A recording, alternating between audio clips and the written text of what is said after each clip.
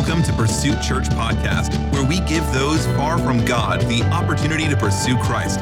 We are so glad you are here, and wherever you're listening from, we believe God has a word for you through today's message.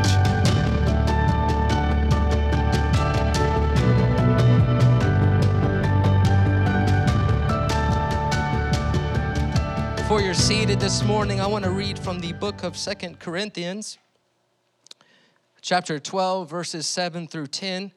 This is Paul in his letter to the Corinthian church, his second letter. And he says, "And lest I should be exalted above measure by the abundance of the revelations, a thorn in the flesh was given to me, a messenger of Satan to buffet me, lest I be exalted above measure. Concerning this thing, I pleaded with the Lord 3 times that it might depart from me. And he said to me, my grace is sufficient for you, for my strength is made perfect in weakness. Therefore, most gladly, I will rather boast in my infirmities, that the power of Christ may rest upon me. Therefore, I take pleasure in infirmities and reproaches and needs and persecutions and distresses for Christ's sake. For when I am weak, then I am strong."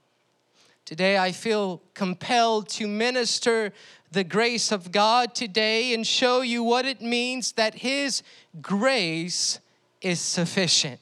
I title my message, Weak, Strong People. You may be seated. My title is a paradox: weak, strong people. But I believe that's exactly what we are. I believe that's what the church is. I believe that we are weak, strong people.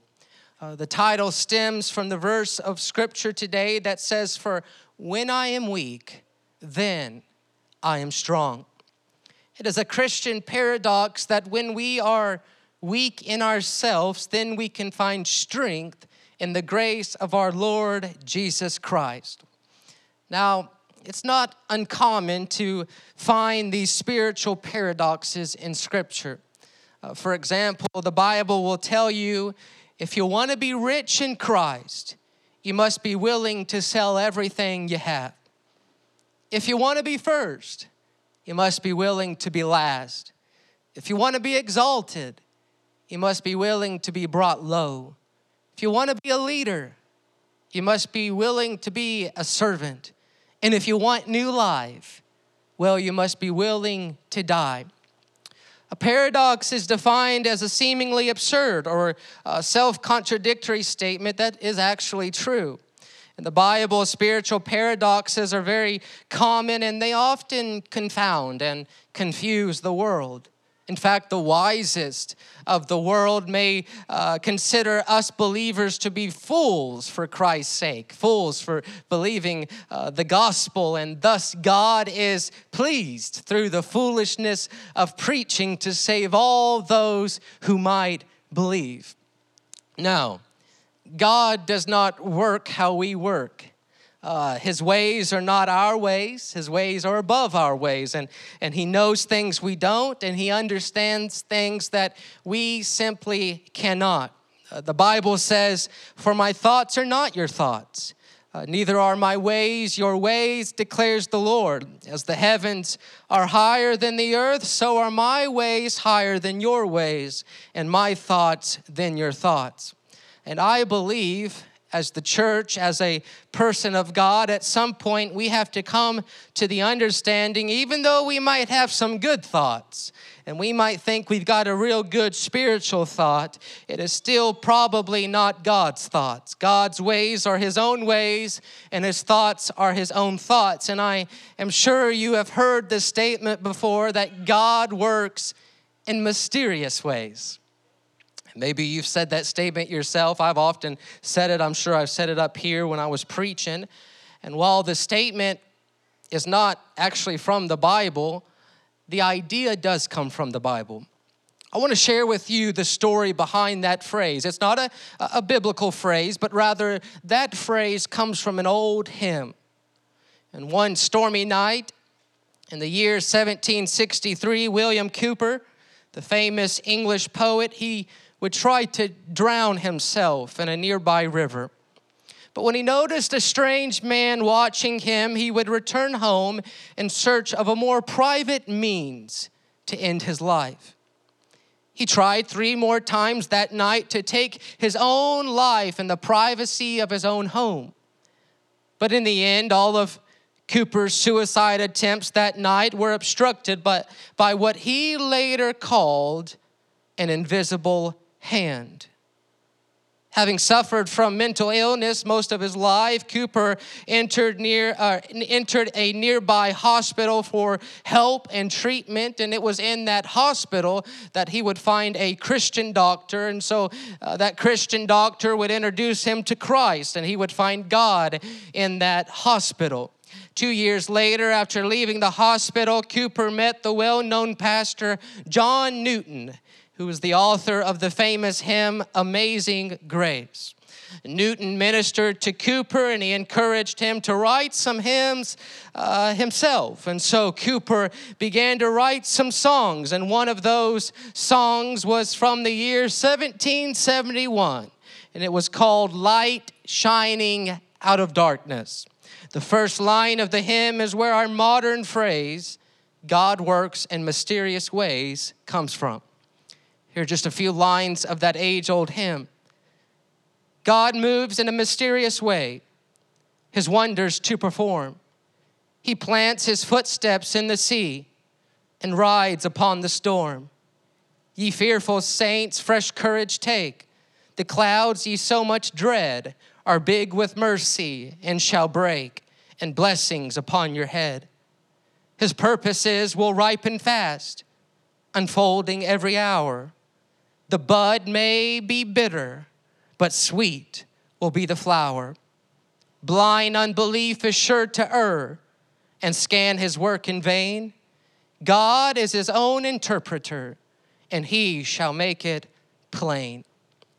Cowper would go on to suffer with depression for the rest of his life. Even though he found God and he continued to serve God, he would still deal with depression. But he left us that timeless truth that God had given him during one of his lowest moments, which is still being repeated 250 years later, that God works in mysterious ways.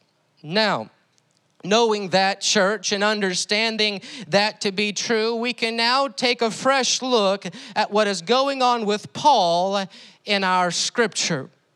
The Bible says, we skipped over this part, but the Bible says Paul was caught up into the third heaven. He said, whether in the body or out of the body, I couldn't tell, but he saw heaven. He had this vision and he heard things and saw things that were inexpressible, awesome things in which he says no man is permitted to speak. He was in heaven. But soon afterwards, we find Paul crying with anguish under a severe personal affliction. He called it a thorn in his flesh. He goes from this place of heavenly paradise to pain. And it can certainly be difficult to understand how and why somebody could so quickly go from an awesome high in the presence of their awesome Jesus to an awful low, to a place of suffering. But listen to what Paul says. Unless I should be exalted above measure by the abundance of the revelations, that revelation of heaven he received, a thorn in the flesh was given to me, a messenger of Satan to buffet me, lest I be exalted above measure. Now concerning this thing, I pleaded with the Lord 3 times that it might depart from me. But all that God said to me was, my grace is sufficient for you, for my strength is made perfect in weakness. Again, it's the mysterious ways of God. Paul sought relief. Paul prayed that God, would you take it away? And God would not give him his pain away. He would not heal him, but rather only reminding Paul that my grace is sufficient for you, for my strength is made perfect in weakness. Okay, I see. Paul begins to understand the ways of God. I've got to be made weak, and I've got to be hard pressed, and I've got to be broken, and I've got to be brought down, and I've got to be afflicted. Because this isn't about me, it's about God. God wants to prove something. It's his desire to prove who he is to me in my life. It's about him being powerful. It's about him being faithful. It's about him being victorious. It's about him being strong in my life. And Paul, how can you know that I'm faithful? How can you know that I'm strong? How can you know that I'm dependable? How can you know that I'm a good provider? How can you know that I'm all that you need? Unless you're made weak. You have nothing else to rely on, and you have nobody else to run to, and you have nothing else to find comfort in. Paul, how can you really know me as faithful if you have no need for me? How can you know me as your provider unless you're emptied of every single thing? How can you know me as strong unless you're made weak? In other words, the thorn in your flesh is making you what I want you to be. That is more dependent on me, more trusting in me, more close to me, more in love with me, more committed to me, more loyal to me. The thorn in your flesh is doing what I need it to do, to prove to you that in your weakness I will provide perfect strength, that I, Jehovah, your God, am enough, that if all that you have is me, Paul, you have all that you need. Because I could answer your prayers. I could heal you in a matter of a moment. I could take your pain away. I could fix your problems right now today. But how then would you ever understand that my grace is sufficient for you? And so in his pleading for God to take it away, Paul saw two ways forward. Either the Lord could remove the thorn and he could go on with his life and ministry, or God could leave the thorn in him and Paul would forever be crippled and slowed down in his life and ministry. But God, in his mysterious ways of doing things, because his thoughts are not our thoughts and his ways are not our ways, he responds with a third option that Paul didn't even think of. Leave the thorn, but give Paul grace. And for Paul's life and for Paul's ministry, this would help him grow and become a better minister and become more wiser. This is God's secret strategy for his people. This is God's way of doing things, to leave the thorn, but to give more grace. What we must not miss, though, is that it is not Paul's strength, but God's. Paul's only contribution is his weakness. That's the only thing he contributes. Paul has a weakness, but this is no problem, for it is precisely what God needs. He only needs a weakness. He just needs somebody's weakness. This is the mystery and the wonder and the glory of apostolic Christianity, that our weakness attracts God's power. He thrives in our weakness. Now, some suffer for what they've done. Others suffer because of what people have done to them. And many of us suffer because we're just victims of circumstances which we cannot control. The pain hurts. There can be nights of agony when God seems so unfair and there's no possible way out. Temporary relief may seem adequate, but the real solution to suffering is not to isolate in an attempt to do away with it and pretend that everything is okay, nor even grit our teeth and try to endure it, but rather the solution is to stretch our faith and believe that God is going to be enough for me and my present pain. The solution, church, is to not give up all hope, but it's to give in to the hope that God is enough for me right now, and I will hold tightly to my precious Savior. And the storm may tarry, but as long as we've got an immovable rock, a rock that can't be moved, called Christ, that we can hold on to, no matter how hard the waves may crash upon our life, no matter how fast the wind may blow, no matter how hard the rain may fall, we will never be carried into the sea of hopelessness and discouragement and depression, for we are holding on to the rock called Christ. And just like Paul did, we may pray for God to take it away, to solve our problems, to fix our mess, to heal our pain.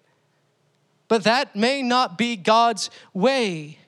For God is trying to birth something new in you, a revelation, an understanding of His amazing grace, that when you are weak in yourself, He will make you strong. For His grace is sufficient for you. I believe that this is what Moses had learned in the Old Testament when he asked God. He said, God, suppose I go to the Israelites and I say to them, the God of your fathers has sent me to you. And they ask me, well, okay, what's His name? What's God's name? What should I tell them? God said, I am. Tell them, I am sent you. Tell them, my name is I am, church. Because I'm the bread when you're hungry, and I'm the water of life when you're thirsty, and I'm the comfort in your pain, and I'm the light in the night, and I'm the peace in your storm, and I'm the provider when you're without, and I'm the God who heals, and I'm the God who protects, and I'm the God who hears and answers, and I'm the God who redeems, and I'm the God who forgives, and I'm the God who saves. I am your strength when you are weak. Are we getting it, church? Are we understanding? He is the I am. I am what you need me to be. I am your God, and my grace is sufficient for you. Charles Spurgeon once said, periods of weakness will come. A great strain may be placed on us so that we become so exhausted or severely depressed, and we may even imagine that we are ready to die.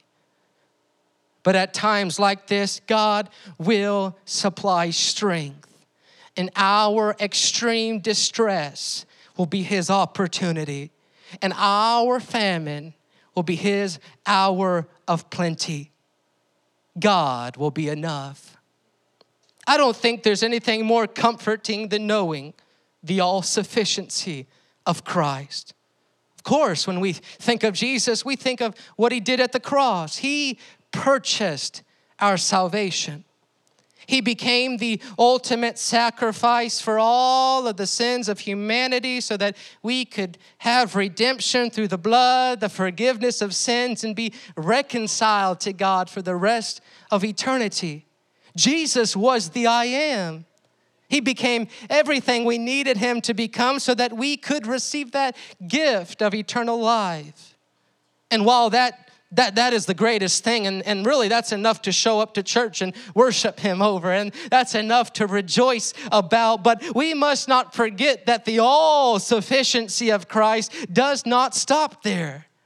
But he is all sufficient in everything. Our trials, our needs, our fears, our doubts, our failures, everything. Scripture says he's able to make all grace abound toward you, that you always, having all sufficiency in all things, may abound to every good word and work. So, what is your thorn? Is it that you've been sick for a long time? Your own strength has failed you, and the skills of many doctors have been unsuccessful.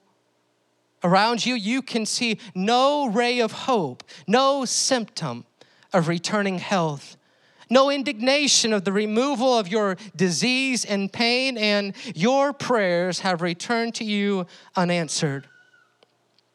Now you find within yourself a spirit of murmuring, a spirit of complaining, a great discouraging spirit, because you have forgotten whose hand is upon your life. And you've decided in your own knowledge and wisdom that God must have forgotten about you. But does he whose grace is sufficient and whose strength is made perfect in our weakness not know what he's doing? Does not our God work in mysterious ways? And aren't his thoughts higher than our thoughts and his ways greater than our ways? Maybe today you're overcome with doubts and fears that God is angry with you, that it is in anger and not in love that he has laid you low. You look at your past and you're back, you look backwards and your past is all full of failures and mess ups and defeats. Really, the sight is gloomy and sad. And the thought arises in your mind, for these transgressions upon me must be the result of God's judgment. For I've angered the Lord. I've upset the Lord, for my sins are too numerous to be forgiven. But his grace is sufficient for your failures too.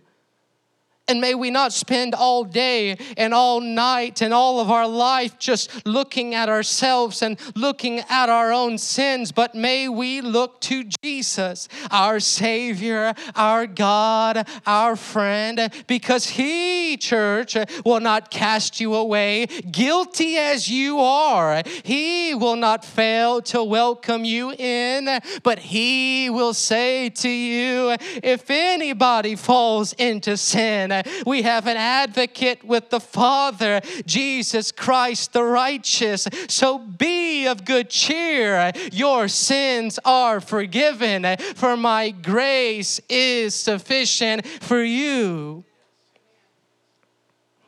Or maybe your situation is a little bit more different. I won't be much longer. Maybe there are sins in which you have fought forever.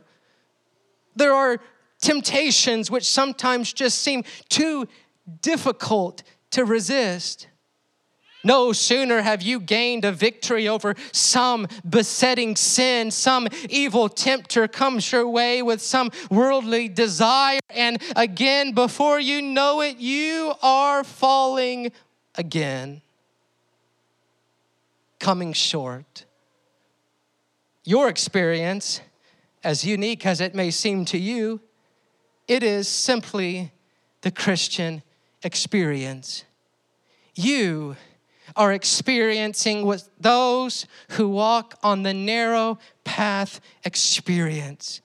You haven't chosen to walk through the wide gate, but you've chosen the way of conviction and struggle and resistance and opposition and refusal against the enemy and his devices and temptations. But when you fall, because we all do, we all fall, God's grace is sufficient and his strength is made perfect in all of our weaknesses. So this morning, we should not be discouraged by any of our shortcomings, nor any of the thorns that are placed in our flesh, but hopeful, hopeful, church, because he who has sustained us to this point today shall sustain us still. And though our own strength, it will continue to fail us. We will continue to come up short. We, the church, shall not be overcome, for God's daily grace will pick us up. His morning mercy will dust us off, and we shall be on our way again. So rejoice, church, for the battle is already won. His grace is sufficient. Let's stand this morning. It's the grace of God. I was speaking to an individual some time ago. He's not a part of our church, but he's a Christian. He serves God. He has served God for much of his life. And he told me, I want to do good. I always want to do what's right. But there's just this area in my life that just never been completely under control. Truly, it's my weakness. It's my place of many failures. And I told him, that's precisely the Christian experience that we all have. All of us Christians experience that in some way or another. We all have this weak place in our life that no matter how much Holy Ghost we get, how much preaching we're fed, how much church we attend, we still find ourselves somewhere along the way failing and coming short. But hear me, it's not when we are perfect that Christ becomes strong. It's not when I have everything under control that God gets any glory. It's when we're weak in ourselves and we know that we are weak and He is strong. The want is still there. I want to do what's right. I want to be holy. I want to be like Christ. I want to be perfect. I want to be righteous in the eyes of God. Paul said, I want to do good. But I often find myself doing what I don't want to do. It's important to never lose the want to be holy and the want to get to heaven and the want to be righteous and the want to be holy and perfect. But we will never reach perfection in our earthly body. But what we can reach for is the grace of our God.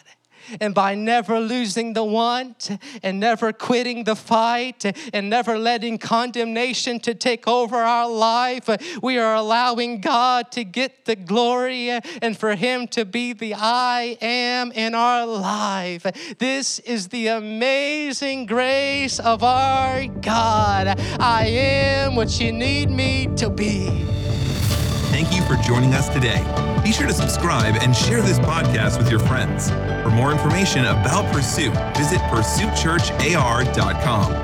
Thank you for listening and see you next week.